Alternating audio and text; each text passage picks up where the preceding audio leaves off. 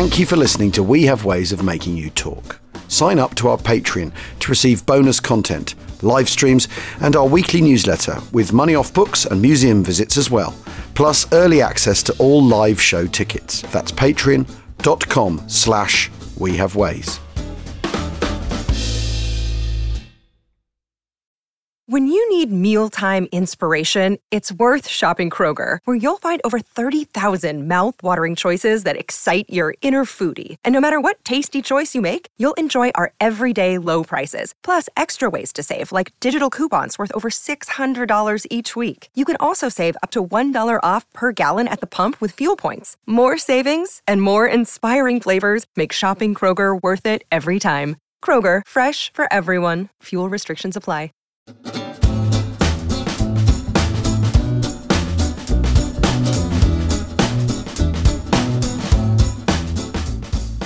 Hey buddy, welcome to We Have Ways of Making You Talk USA with me, Al Murray, James Holland, and of course John McManus, tolerating our inane, limey banter. Blimey. How are you, John? Doing great. No complaints. Have you caught any of Masters of the Air yet? Have you seen it? Oh yeah, I've seen all 3 episodes, and oh my gosh. What are you making of it? I'm really enthralled. I love it. I mean, I think the book is just brilliant, and it's sort of manifesting on screen the way I hoped. I decided, have you guys seen it? I've seen the first 3. Yeah, I think it's amazing. Yeah. Well done. I think so well done. I thought the Schweinfurt raid Regensburg raid was just... God, yeah. Well, and it was accurate. It wasn't cartoonish in the sense of, oh, everything's slaughtered or whatever. Some people are okay. Other people are completely in the box here and getting nailed. And they had the numbers right, and it's really well done. Yeah, it's really, really well done. And captures that, the way they told the story of, well, if this plan works, then it'll work. And if it doesn't, we're done for. And I just thought, yeah, we're really in trouble. I thought that was excellently done. And also the idea of flying to Africa as some sort of solution to the problem as well is completely bananas. I mean, you do wonder if they turned around and gone back to the UK, whether that would have taken some of the pressure off the fighter response that the second wave then had to deal with. But anyway, I mean, I thought it looks amazing as well. The scenes where the fortress is falling apart and then flying through it is absolutely incredible. Anyway. It doesn't look fake CGI-ish. No. The other thing that was amazing was that shot of them going across the Alps. And, the contrails, the mountains, the clouds. I mean, it was just absolutely stunning. Oh, the contrails are dead on. Dead on. And John Orloff, a friend of the show who wrote it, he made the point, you need to see it on as big a screen as possible because there's so much going on in every single frame. I mean, it is just not one for the iPad. Although, actually, I'm going to watch it again, that 3rd episode, because there's so much to look at. I do want to have another go at it. I think it's absolutely amazing. I mean, I've got to say, John, over here in the UK, it's had amazing reviews. I mean, literally 5-star across the board. TV reviewers are known for their cynicism. But we're not, this isn't a TV review show, though. We're here to talk about something, Jim, that you want to get off your chest. And I found a quote that I think goes with it really, really well. They do not understand the problems and do not know what I am talking about. Oh, yes. Is that Major General Fred Walker, by any chance? It certainly is. They do not understand the problems and do not know what I'm talking about. So what are we talking about? What are the problems, Jim? Well, we're talking about 36th Texan Division, the T-Patchers crossing of the River Rapido, which is actually the Garigliano, just south of Cassino on the 20th and 21st of January 1944. And this is a very, very controversial moment, not particularly so at the time, but becomes so later on because it actually begets a congressional hearing because the Texans complain after the war. And Clark is General Mark Clark, commander of the Fifth Army. We may have mentioned before on this show. And I don't think we've heard about him at all, nor Alexander. I don't know what... These mystery men of the Second World War, John, I don't know. And... they basically accuse him of cocking it all up and it's all his fault. And it's completely dismissed. And it's absolutely, it's ludicrous that it's the army commanders should take the blame for a river crossing that doesn't go entirely according to plan.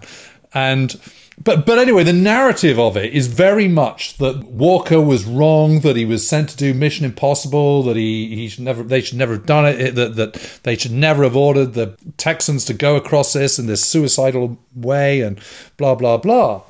And it's kind of, that's when you read books about this narrative, secondary sources, which admittedly I haven't read for a long time, but 10, 12 years ago I was reading a lot about this. That was the narrative, that Fred Walker, the commander of the 36th, was very much the wronged man, and that all those guys that were killed in the process were kind of lambs to slaughter and all the rest of it. But anyway, I've been going over this in forensic detail, and I've got a slightly different view, which is probably not really surprising. But oh yeah, but I'm not sure that. I mean, it was a tough gig. There's absolutely no question about that. But the problem I've got is that Fred Walker, okay, so he is given kind of specific orders that his division is going to be doing this on the 16th of January, so 4 days before. However, it has been they all know from the beginning of December that this is the plan, is to cross the Rapido, because this is part of an earlier plan. And Clark and Jeffrey Keyes, who is the two corps commanders, so one up from Walker, have intimated very, very strongly that it's going to be the Texans that do this. So Walker knows from the beginning of January that it is almost certainly going to be the Texans that are going to cross the Rapido, and so starts giving this very, very, very careful thought. And on the 8th of January, he writes in his diary, I've been giving this lots of thought, and I've come to the conclusion that it's not possible. This is always sort of, seen as his foresight, and that even then he knew that this was an impossible mission and all the rest of it. But I was looking at this and I was thinking, hang on a minute, but he doesn't know what the other plan is. And he doesn't know what assets he's got. And he has no idea what artillery support he's going to be given. He doesn't know what extra troops he's going to be given. He doesn't know that this is going to be third off the rack of a whole load of other operations, not least British 10 Corps in the south over the Garigliano, and then a second operation from the British 46th Division. He doesn't know that the French are going to be kind of kicking off in the north of Cassino. He has no idea at this point what troops are going to be opposite him, because the Germans don't know what troops are going to be opposite him on the 8th of January. They've got a whole load of troops there, and they've pulled them out of the line and then put them back again. But he doesn't know that. So how on earth can he say that? And then you get into the kind of nitty-gritty of it, and you can see that he's working himself up into a lather. So he says to Clark and to Keyes, look, why don't we attack across the Rapido north of Cassino, in that kind of valley where you drop down from the sort of Monte Mayo massive. Then you've got it's like a mile and a half cross, the little Rapido going over. It's a bit more fordable there. And then, of course, you've got the Monte Cassino massive, like there's a wall of mountains rising up to Monte Caro, which is sort of 6,000 foot high. And they go, that's not really going to work, because you're not going to get through the Gustav line there. You might be able to get across the Rapido at that point, but you won't be able to get across the Gustav line because you've got a whopping great mountain. The whole point is to get into the Liri Valley, and this is coordinated with a whole load of other operations that are going to take place. And the reason we're going to do it when we're going to do it is because we're also going to be mounting an amphibious operation at Anzio, and we want to draw off troops. So that's a complete no-no. I mean, it's a total non-starter. And when he does get his orders, he gets a really hefty amount of artillery, something like 15 field battalions of just field artillery. And then on top of that, kind of tank destroyer battalion, then 3 battalions of Sherman tanks, plus an anti-aircraft battalion, which can be used in a kind of ground attack role, sort of, horizontal role, plus 2 extra battalions of engineers from 5th Army, plus engineers from 1st Armoured Division, which are also in the area. So his 16,000 strong infantry division is suddenly swollen to about kind of 20,000 plus with all those extra elements. And it's coming on the end of quite a lot of other operations. And he says in his kind of post-war notes, he says that, and I looked at this and I thought to myself, I racked my brains and I thought, I can't think of a single instant in history where an attacking force has had to cross an unfordable river along the enemy's main line of resistance. And I would say... what's wrong with the Volturno, for start off with? Exactly. And the Biferno, and the Sangro, and the Moro, and frankly, the Garigliano 2 days earlier. I mean... what's plenty he of times for saying? the Germans on the Eastern Front and or on the Western Front, or I mean, who knows what else? So he didn't really study history very carefully. And you think about it, Jim, what do you have, like 400 tubes or something like that in support? The U.S. Army in particular, I mean, all we do is river crossings in the course of the European campaign. And the Volturno really is sort of the best comparison because it's just a couple months earlier. And in Italy, but done by the Third ID primarily. And so, yeah, it really is interesting how you brought this up, because there's always been this kind of standard thought of how this was just kind of hopeless. But when you look at it from this light and you compare it maybe to other operations, doesn't look that different than later and previous river crossings. You know what I mean? That's what kind of gets me. So he says, I discussed the problem with my staff and my subordinate commanders. How was infantry confined to 4 narrow crossing sites because of insufficient crossing equipment to survive disorganisation and casualties and advance to and capture the main line of resistance during darkness or soon after daylight? For there could be no success until the German line of strongpoints was in our possession. How can assault troops build up a fighting formation by infiltration in the dark over unfamiliar ground with no landmarks to establish location and direction after crossing the river under fire? How can troop leaders exercise proper control under such conditions? How can artillery support such a manoeuvre when it can put down no observed fires during the night but must resort to map firing? How can the German defenders be kept down within their defences when restricted ammunition supplies limit preparatory bombardment to only 30 minutes? It's like, this is absolutely bonkers. I mean, well, this is the real "it's my first day" stuff. This isn't it? It is. All he had to do, he's saying, all he had to do was study 2 months earlier what the Third idea had done at the Volturno. I mean, right. So to learn the answers to some of those questions. Well, and the other thing, Jim, you mentioned earlier, the anti-aircraft units, those are really powerful ground support units. Those are quad 50s that can be oriented downward for direct fire support. I mean, that is very effective in the course of this war, much less the artillery. When I ask you this question, were they used in the battle? What do you think the answer is going to be?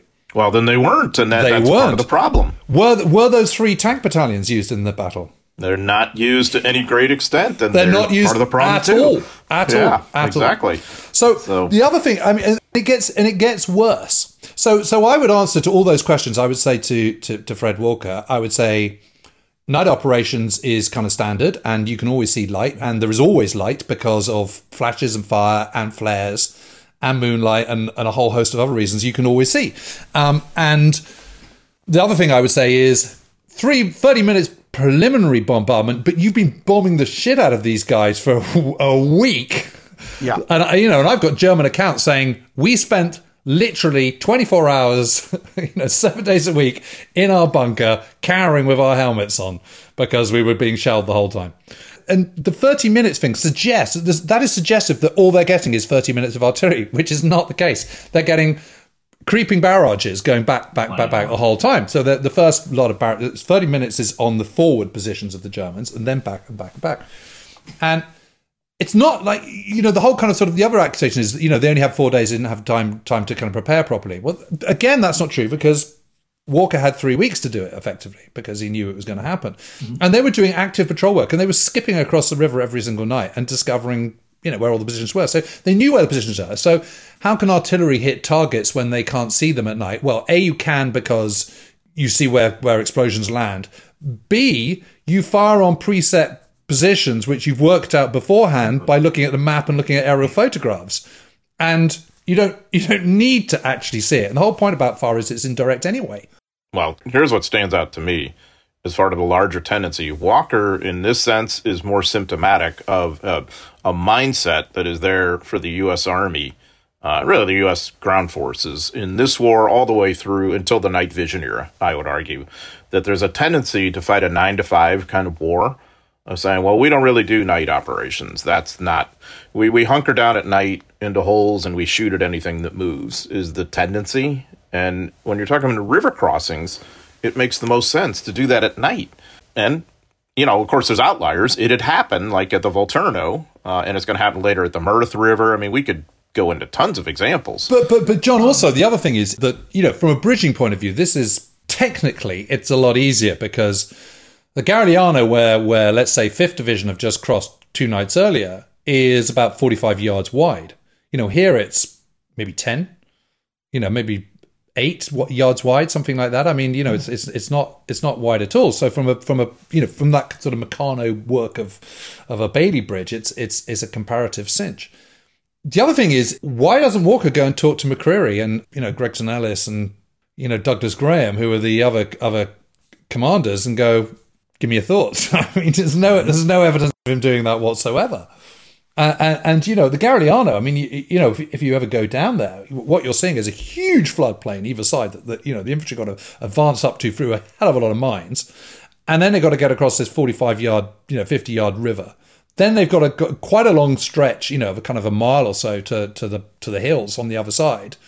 Well, certainly in the 5th Division area, less so in the 56th Division area. But the Germans are looking down the whole time, and they are getting shelled and really badly mashed up. I mean, it's a horror story, but they get across, and they've got rafts and stuff, and I don't know. I mean, then you kind of look at the kind of detail of it, and you look at the crossing points. So the mines running up to the river sort of zigzags down from Casino across the whole of this Liri Valley. The Liri Valley is about kind of 5 miles wide, running kind of at this point kind of north to south.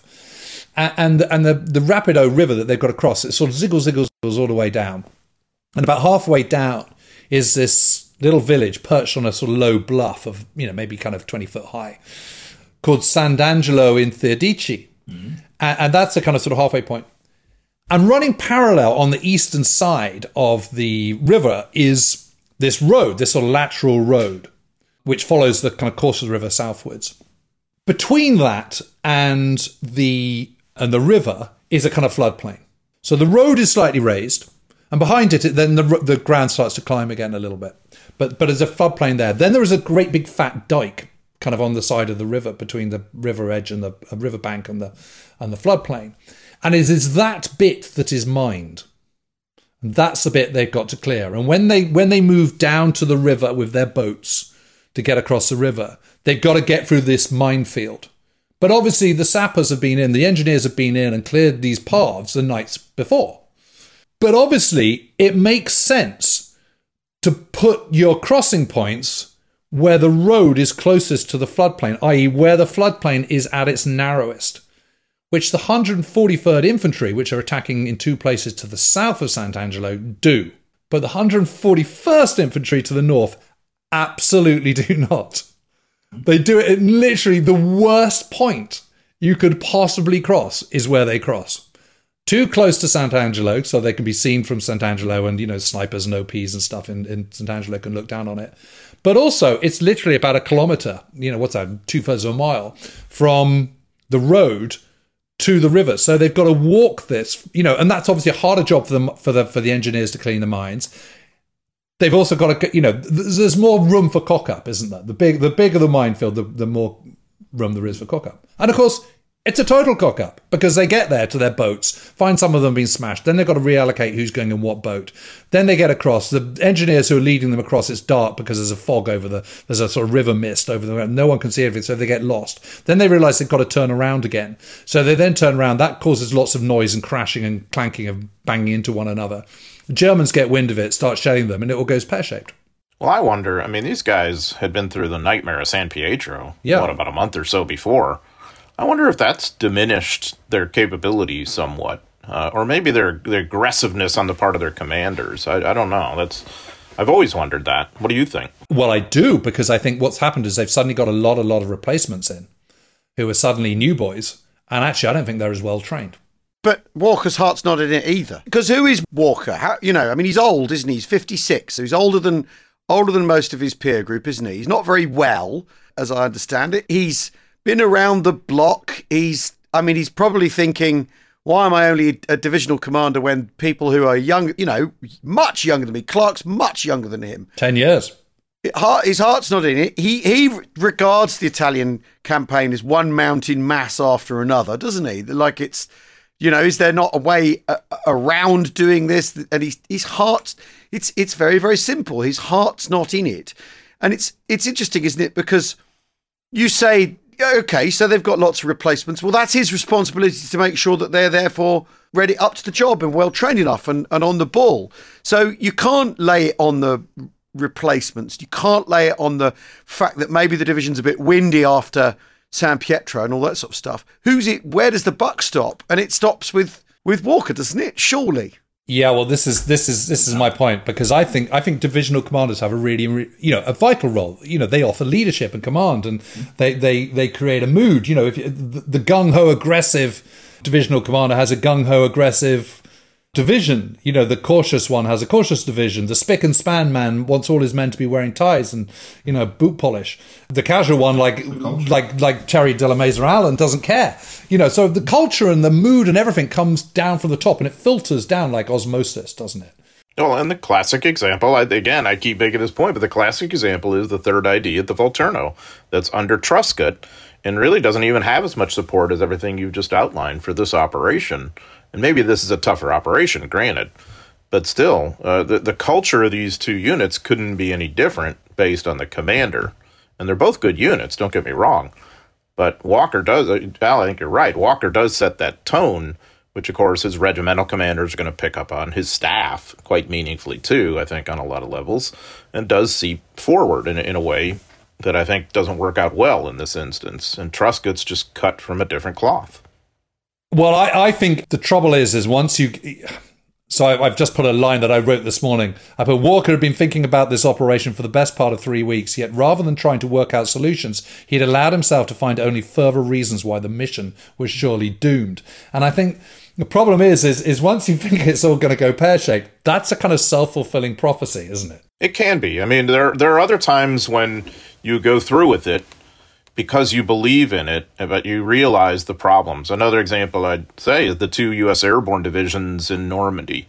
Lee Mallory has his concerns, and of course all of this goes before Taylor and Ridgway. And they understand what Lee Mallory is saying. Hey, we can get decimated going into the Côte-Saint-Tin, but we believe in this mission, and it has to be done, and Utah Beach is untenable without us. Walker maybe just doesn't have that same orientation here, thinking, this is the key to what we're doing in Italy this month in January 44 with what happens at Anzio and here in slipping past Casino, all of that. Maybe he just doesn't quite see it that way. He's thinking it's just another mountain ridge to come where the Germans are dug in and it's push, push, push, and that's it. That, we'll do this week and then we'll have to do it again in another fortnight. And just as he sends culture down, maybe the culture's come back up from San Pietro to him and he's thinking, this is too difficult. I'm finding this hard because my men are finding it hard and all that. It's because that is a two-way street after all. But it's his responsibility to do something about it. Well, it is, and I think the problem is that once you start harbouring these things, you just say all I can see is a kind of brick wall of impossibility.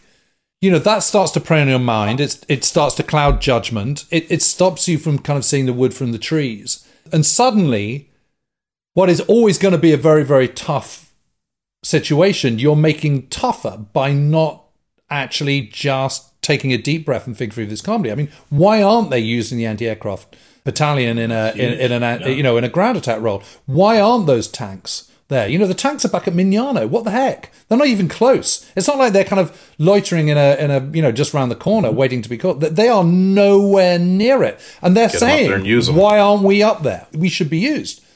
And that's got to come down on Walker's watch, surely. Yeah. It's really interesting because you've kind of flipped conventional wisdom on its head in a way, because Walker has been seen as kind of a soothsayer of anticipating this disaster that's going to happen that we lay at the feet of higher, I guess, in posterity, certainly Clark and all that. Clark, the Texans certainly blame Clark and all that, regardless of the truth. There was the congressional inquiry, like you said, and it was often said that Clark couldn't go to Texas and all this. But sorry, I mean, but isn't also a lot of that? I mean, isn't that why kind of when police round people up, they never put witnesses together? Because suddenly you sort of go, that's the point. Yeah, it's all his fault. Oh, yeah. Well, and you want to make sure you're getting the same story when people are separated. Yeah. Right. What does your GI know about higher command? I mean... Well, and I think the point you make about the level of support is the strongest point here. There's a lot of support for the 36th Division going across this river that we could compare with other river crossings quite favorably, I think. And you're right. I mean, the division commander really is responsible for this particular battle. The Army commander is operating at a much higher level, and of course dealing with Anzio too, which is part of this whole larger kind of symphony that's happening. So Walker's part really is confined to what ends up as the worst fiasco here. And of course it's in his interest maybe to spin it, but if we're being kind to him, maybe this is just how he sees it. Maybe he's not conniving or anything. Maybe he's just saying, this mission was just too much. I don't know how we could pull it off. And he was naturally going to sort of blame that on higher, because that's what you do in a military setting. They don't understand at higher headquarters. Those knuckleheads at corps, those knuckleheads at division, those knuckleheads at regiment, all the way down the line. Yeah. That is the tendency, isn't it? Yeah. But to flip it, what are the Germans getting right? Because previously they've been unable to stop the Allies at river crossings and stuff. So what are they getting right? Are the Germans doing something different that's thwarting and bamboozling the Americans in this instance, or is it? Yeah, well, they've got the huge benefit of having Monte Cassino hovering over the whole thing with observers on top directing fire. They've also got, they've got fire and depth there. So they've got a lot of guns. They've got so you've got outposts of MG posts and mortars. First of all, you've got wire entanglements and mines on the other side as well. Then you've got MGs and mortars. Then you've got kind of bigger mortars, and you've got Nebelwerfers, which of course mortars as well. Then you've got your artillery. And the Germans know that the Americans are coming because they've seen them preparing for it. I mean, the American Texas Division hasn't been terribly subtle about what they're doing. Well, they know they have to have that, too. They have to have that crossing. They're not going to go straight into Casino, like you said. Not yet. Across a river. They kind of know what's coming. So they've packed it with, probably the best division in the area, which is the 15th Panzer Grenadier and our old friends from Sicily. And behind that is another division, the 44th.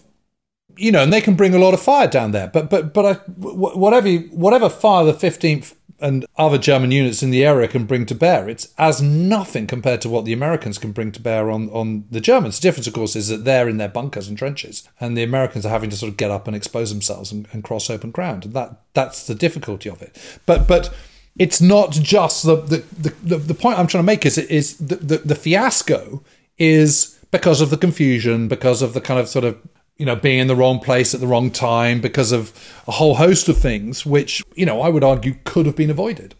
And then don't have enough suppressive fire in the immediate kind of battle zone in the front. If you've got tanks hammering away with 75mm rounds and machine guns and 2 machine guns and doing that suppressive fire, then that would keep a lot of the Germans quiet. And that would be a massive enabler to the attacking infantry. Well, and that's part of the quality of a commander that we tend to overlook, I think, is whether he's able to bring to bear all the assets he has at his disposal, which is not always easy to do logistically and transportation-wise, to get the tanks where they need to be at the exact time, to coordinate the artillery, to get the key fire support that you need when you need it right on site. This takes a lot of skill. And especially in a night operation like this, and you're talking about a kind of funneling kind of battle here, where, it's a pretty small area we're talking about, where these guys are actually crossing and fighting, and yet you have all this support that has to physically occupy a larger space. How do you get it into play? How do you do it?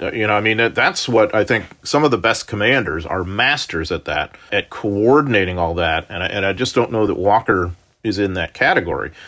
For instance, what I think about, just me thinking all these years later, if you're not using those anti-aircraft battalions, those quad 50s, you're really completely down on the job in this point, because that, to me, is your most powerful weapon for any night crossing. That kind of direct quad 50 support that you've got is extraordinarily devastating to any German who hopes to fire back at you on the other side in those holes we're talking about. The machine gun posts you mentioned, whatever it be. The heavier bunkers, okay, that's a different animal, but it's going to be anyway. But the quad 50s are what are going to get you across that river, probably. Why aren't they in play to a better extent? To me, and of course, any division like Walker's has an organic anti-aircraft battalion that is equipped with a lot of this kind of stuff. So it's not just a matter of coordinating with units outside your division. Not just that, these are part of your command too. Why aren't they there? And the other thing is you've got two really good build-up points, because you've got Monte Trocchio, which runs north to south, which is and the southern bit of Monte Trocchio is just opposite where the 141st, so the northern crossing point of the Rapido, takes place. So you could hide a whole load of tanks and stuff, Sherman tanks in there overnight the previous night, and they could be just lying up there and then move out at night and get into position and kind of hold down position along the kind of railway line or right up by the river for that matter, in different parts of the river and just hold down there. And ditto on the other side. On the other side, you got Monte Porcia, which is, these two places which are just absolutely tailor-made. It's like having a whopping great wall behind which you can hide in the run-up to the attack. So it's not like they're kind of sort of advancing over 4 miles of kind of sort of open river plain or anything. They've actually got some geographical help here that could really make a massive difference. So the fact that those Sherman tanks from 1st Armoured, from Combat Command B, are still back at kind of Mignano it's disgraceful. We need to take a quick break. We'll be back in a second.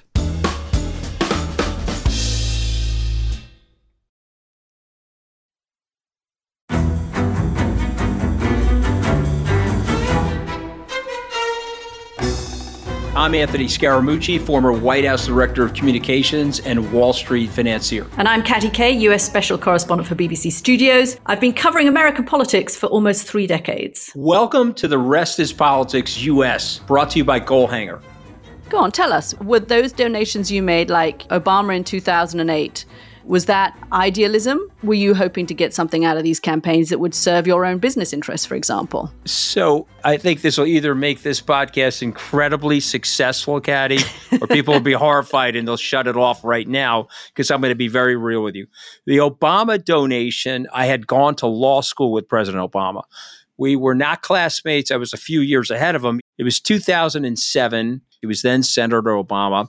I had a check in my breast pocket. I went over to the senator. I said, Senator, you and I didn't really know each other in law school, but I'm about to hand you a big check. Can I lie to my friends and tell them that you and I knew each other in law school?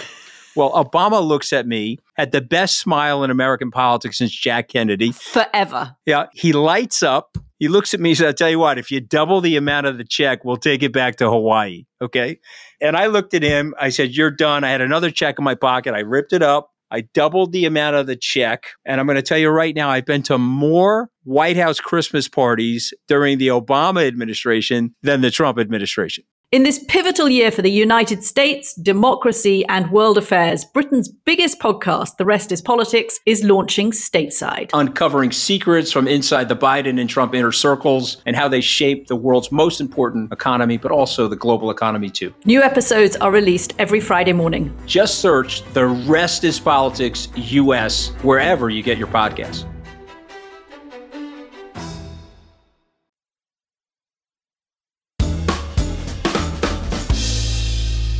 Welcome back to Weird Ways of Making You Talk. We're talking about the Rapido. We talked about this before, about this strategic imperative to push on all the time is pushing people into doing things. I mean, you could argue, had he had another week, would he have been able to get this organised properly? Would the right council have arrived at the right moment? You know what I mean? That this endless strategic imperative to keep pushing and pushing and pushing means that you're deploying an underpowered division to try and that is definitely true. There's no getting away from that. There isn't, and we've talked about this before. This is the kind of the key problem of Italy, that you've just got too many. You've got the tyranny of overlord overlooking the whole thing. And sort of forcing the pace. I mean, this sort of get on with it and get to Rome as quickly as possible. Do Anzio. That's coming from kind of Churchill and the combined chiefs of staff, which is then coming down to, to Jumbo Wilson, who's the new Supreme Allied Commander, which is then coming down to Alexander as Army Group Commander, which is then coming down to Mark Clark. But I mean, Mark Clark by this time, his Fifth Army is absolutely enormous, because it's got most of Eighth Army in it as well, attached to it. 10 Corps has also got, it's now got 3 divisions in it. On top of that, you've got 1st British Division attached to US 6 Corps. So that's 4 British divisions which are now operating in 5th Army. Plus you've got the whole French Expeditionary Corps.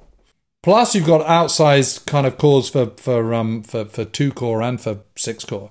So it's a huge force. I mean, it's absolutely monstrous. Well, and the other side's dealing with the same pressures. The Germans are too, of relentless, constant combat and, of operations, right? I mean, both sides are dealing with it, this imperative to fight now.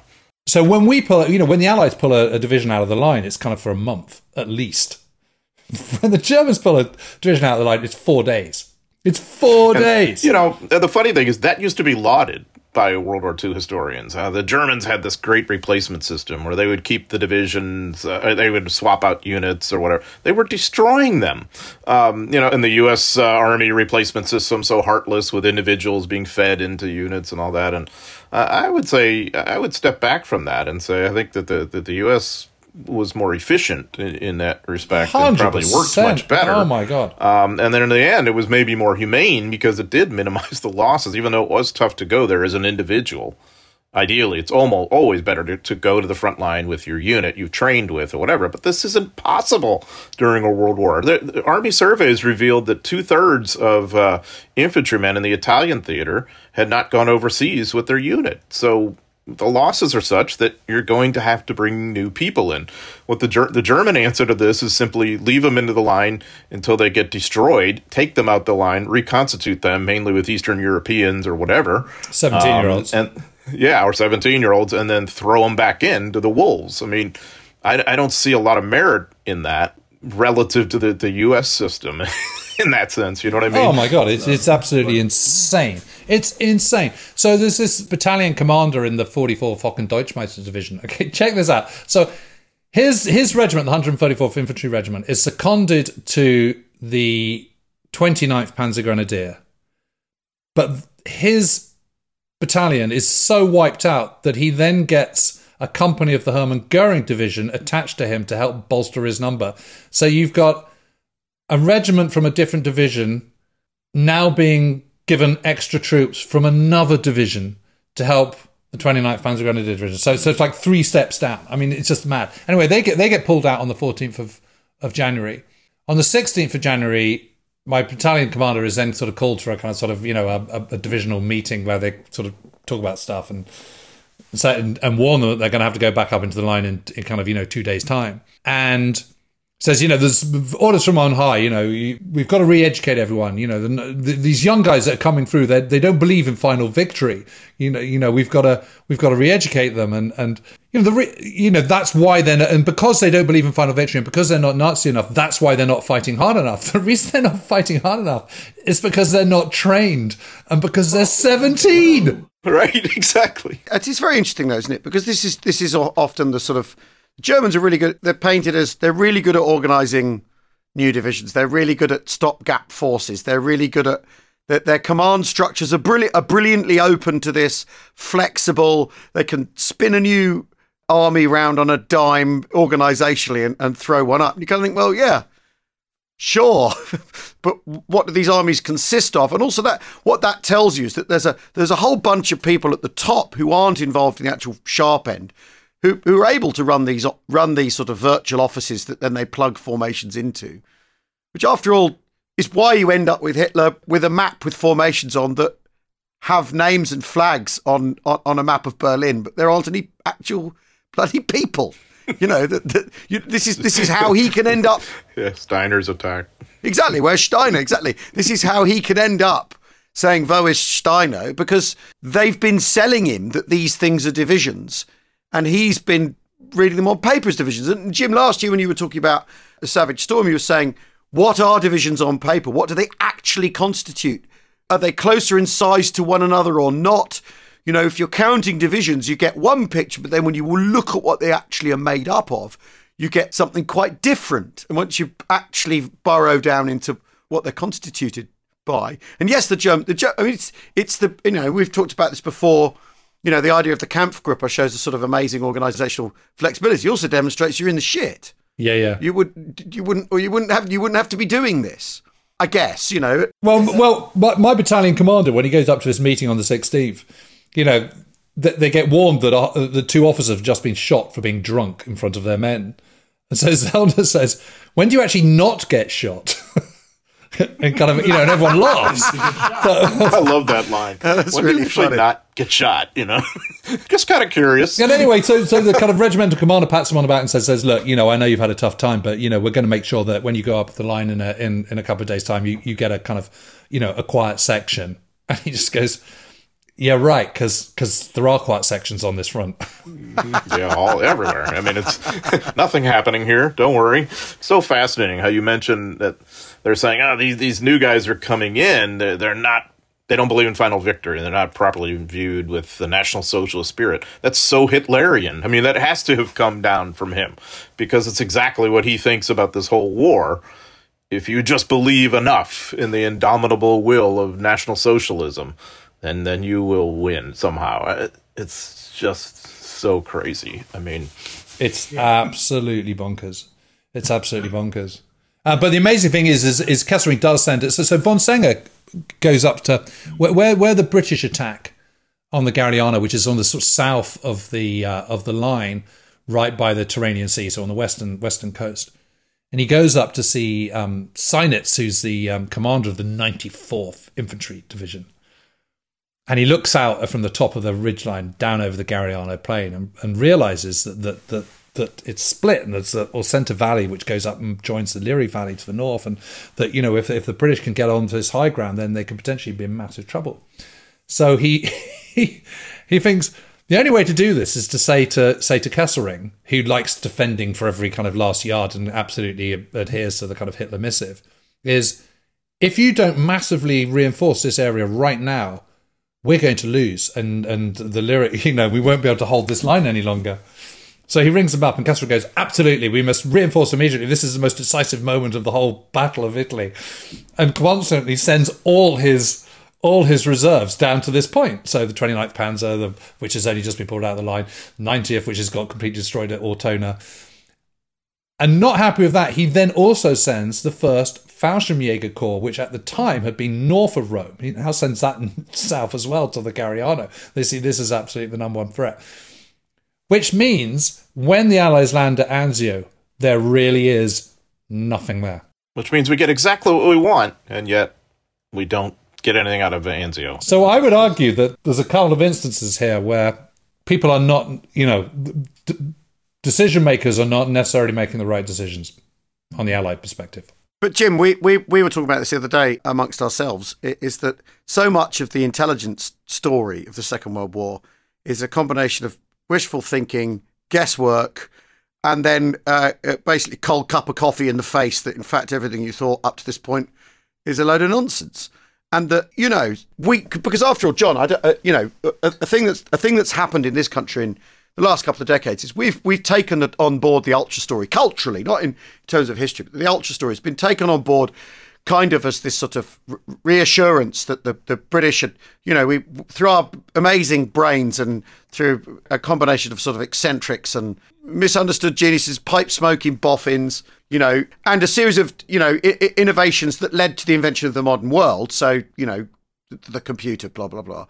Because we cracked the Enigma thing, we knew everything. We knew, and our intelligence proceeds in this sort of platonic ideal of how intelligence works. We know everything. We've got it all worked out. And so when there are intelligence errors, it's like, how on earth did that happen? I thought we knew everything. Whereas in fact, again and again and again, you see that so much, you look at the decision to invade Italy, Avalanche, the decision when to go, the simple timing on the assessment of what the Germans might do in the event of an Italian capitulation, it's all wishful thinking and guesswork. With a smattering of, well, we know that we know where these units are, or we've heard that these units might be in the neighbourhood, but we don't know what they constitute, and which flings us back to the thing we were just talking about now: German paper formations or embryonic formations. Creating new armies, creating new divisions from scrap. Intelligence briefing, it says that 9 and 10 Panzer SS might be in the neighbourhood. That could literally mean anything. That could mean a headquarters staff, or it could mean that there are armoured vehicles. It might not, or the Hermann Göring division when it's reconstituted to be sent to Sicily. What is it even? It's a letterhead at best, isn't it? And yet British intelligence is reading those letterheads often enough with the communication, doesn't know what, some of these, I mean, when you compare it to the British effort Cascade to create these phantom armies and, create this picture of all these armies moving around in the Mediterranean, the stuff that's at the British and Americans' disposal, the Germans is kind of doing that by accident because much more haphazardly, but much more because their formations, do they exist? Do they not? Are they hollowed out? They've been withdrawn, as you say, they've been winnowed away to nothing, withdrawn and being reconstituted. So what are they even? So the Germans by accident creating this intelligence picture that you can, wetting your finger and holding it to the breeze as much if you're the Allies, even reading the Ultra, that after all we reassure ourselves in this country, clever old British brains, knew what Hitler was having for breakfast. Well, yeah, maybe, but no, we didn't. And I think this is part of this picture, isn't it? Because if as you say, Jim, basically the moment for Anzio is the right moment, and the Germans have sent everyone in the wrong direction, and yet you don't make it pay off. Anyway, just all these conversations we've had lately that have kind of tangled themselves together into a way of thinking about this, I think is quite interesting. Well, and it shows that a lot of things have to go right, because even if we have Ultra, we're getting fragments of what they're communicating. They don't even know what's going on half the time, too, so how are we going to? And so how are we going to take that actionable intelligence and utilize it with commanders in the field? So here we get a break, and the Germans have moved their troops conveniently away from our Anzio landing area, and we still don't pull it off. Not because people are idiots or something, because this is freaking hard to do. To line up all those ducks in the right rows, to get the intel, to figure it out the right way, to collect it together, to make it actionable, to keep operational security too, by the way. Because, of course, there's plenty of times when we can feed sometimes information to operational commanders, but we're worried, maybe the Germans are going to figure out that we're cracking their codes. Is this worth it?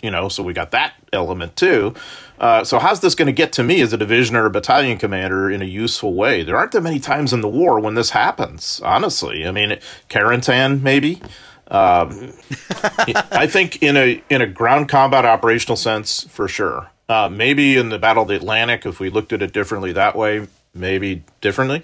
Maybe there's the value, perhaps more.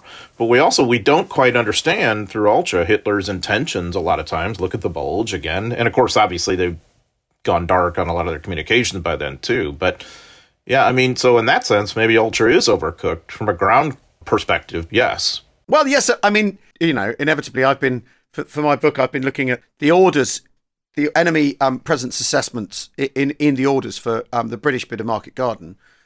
First Parachute Brigade, there is no mention of any enemy formations at all. That just the enemy. There's some enemy, and we expect some of them to show up, perhaps. And then in the battalion orders, it says 9, 10 Panzer SS divisions probably in the area, but we don't know. They're refitting round here, kind of, maybe. But the received wisdom within the battalion is that they were destroyed in Falaise. So, but they are mentioned in the battalion level orders. Their presence is, but where are they going to be? We don't know. Or what state of them? We don't know. But we don't know anything. We don't know anything because we can't really know. There's no way that these are unknown knowns, aren't they? In that regard, they're there, but you don't know what they are. I mean, well, Alan, haven't you noticed too? Like the closer you get to the ground combat soldier, like you said, battalion level or whatever, the more opaque those kind of intel matters tend to be. Enemy capability in this sector is X, Y, and Z. But we don't know for sure. I mean, you can really sympathize with a lot of these intel officers who are operating on, half information. Imagine if we had to write books that way. Sometimes we do, I guess, but largely not. I mean, it would be very frustrating. So you can then see why there's such cynicism for the soldiers. They're like, they bollocks this up again. They don't know what the hell's going on, especially when the Red Devils get to Arnhem and Oosterbeek. It's like, how could they not know these guys SS units are here, right? It's like, I'm going to Bletchley Park on Friday, so because I've got a show nearby, so I'm popping in, and I'm going to have that usual thing. I've said this to Jim before, John. That what happens is someone explains to me how the Enigma machine works, and then they explain how you decipher it, and for about half an hour, I hold that in my head.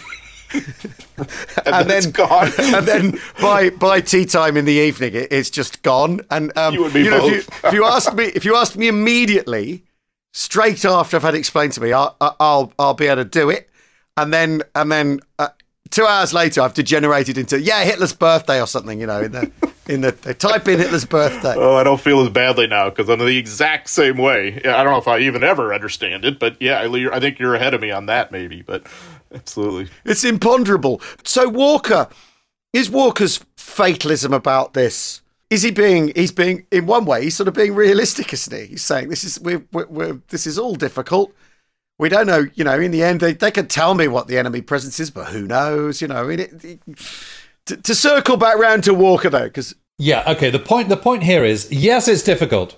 It's difficult. It's a nightmare. It's gonna cost a lot of blood. No one is denying that. Everyone's got their eyes wide open, but it is not impossible. That's the problem. You don't go into a battle thinking the battle you're about to undertake is impossible. That's a really, really bad attitude to have. And if you do think that, you should say it, and you should make it absolutely clear, and you should bug out, and you say, well, I'm not going to do it.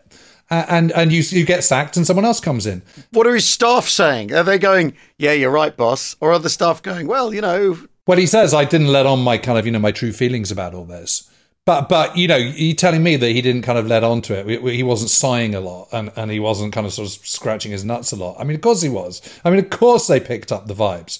But he's not doing all that he could to give it the best possible chance because he's not thinking about those Quad 50s. He's not thinking about the tanks. He's not thinking about using all the assets he's got. He's just not. And he's not thinking about, okay, let's really think sensibly about where we cross. 143rd, the crossing place, okay, fine. Absolutely no problem with that at all. 141st is a bonkers place. No way. I mean, you look at the maps, you look at the situation, you look at what's going on, and you look at where they're crossing, and you think, why are you doing this? So, Walker's fate, having messed this up, is what? Is he fired?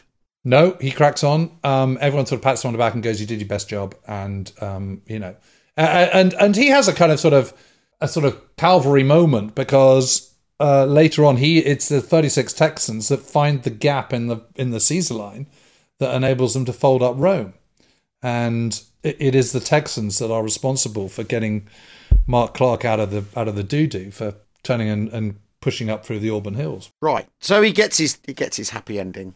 But if we look at this all these years later and we compare it to the 100 other successful river crossings we have before and after this, maybe that's the difference point. Walker, not to blame it all on him. I don't necessarily want to do that, but maybe maybe that's what's different. You have a commander who doesn't quite believe in this and is making decisions perhaps accordingly. But I think even whether he does or not, he's not using all his supporting elements, all of his assets he could use, that perhaps could have made a better difference there. I mean, I think in a way, maybe that's the most meaningful aspect of this, that we could compare it with other river crossings. And maybe if he has a failing, because you can understand why he's worried about it, of course, but if he has a failing, maybe that's it as much as anything. Jim, when were you last there?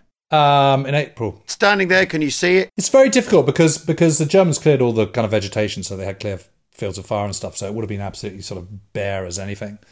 But what doesn't change is the lie of the land. So trees grow up and buildings go up and all the rest of it, but the kind of shape of the contours is exactly as it is, and it's not impossible.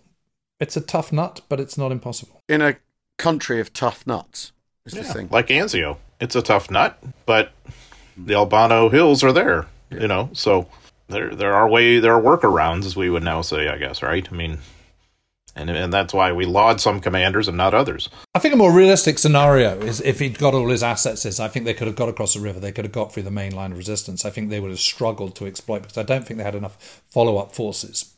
The forces are all spread out. I mean, could they have brought the Red Bulls down very quickly? Maybe. But I'm not sure that they had the follow-up forces, even if they had made a breakthrough. Yeah, because they're going to Anzio. But the flip side of that is, if you then land at Anzio and you've got a breakthrough on the Liri Valley, would that then have made Kesselring pull back? Now, I'm guessing not, because Kesselring doesn't retreat. I mean, that's not what he does. And he's promised to Hitler that he wouldn't. So I'm not sure that it would have worked. But how else do you break the deadlock when everyone's kind of saying you've got to do so, and you've got to kind of, the clock is ticking, and you've got to get to Rome quickly? Well, Jim, I'm glad we dealt with the thing that no one knows about or the problems, the self-pity in that is really, no one knows the problems I'm facing and isn't great, is it? And the investigation after the war found Clark not guilty, right? Or that's not the terms in which it was framed. Oh, no, completely. Just threw it out immediately. Yeah. Clark asked permission from Eisenhower to go back to Washington to defend himself, and or Marshall, I can't remember one of them, and they just said, oh, "Don't even bother." Well, but we've bothered. That's the main thing. It's just after all the point of this podcast. Doesn't sound like it. No, it doesn't sound like it. Fantastic. Well, thanks, Jim. That was fascinating. Thanks, John. Thanks everybody for listening. We will see you all again very soon. We hope you've enjoyed Jim unloading on the unfortunate Fred Walker. Thanks, everybody. Bye-bye. See you. Cheerio.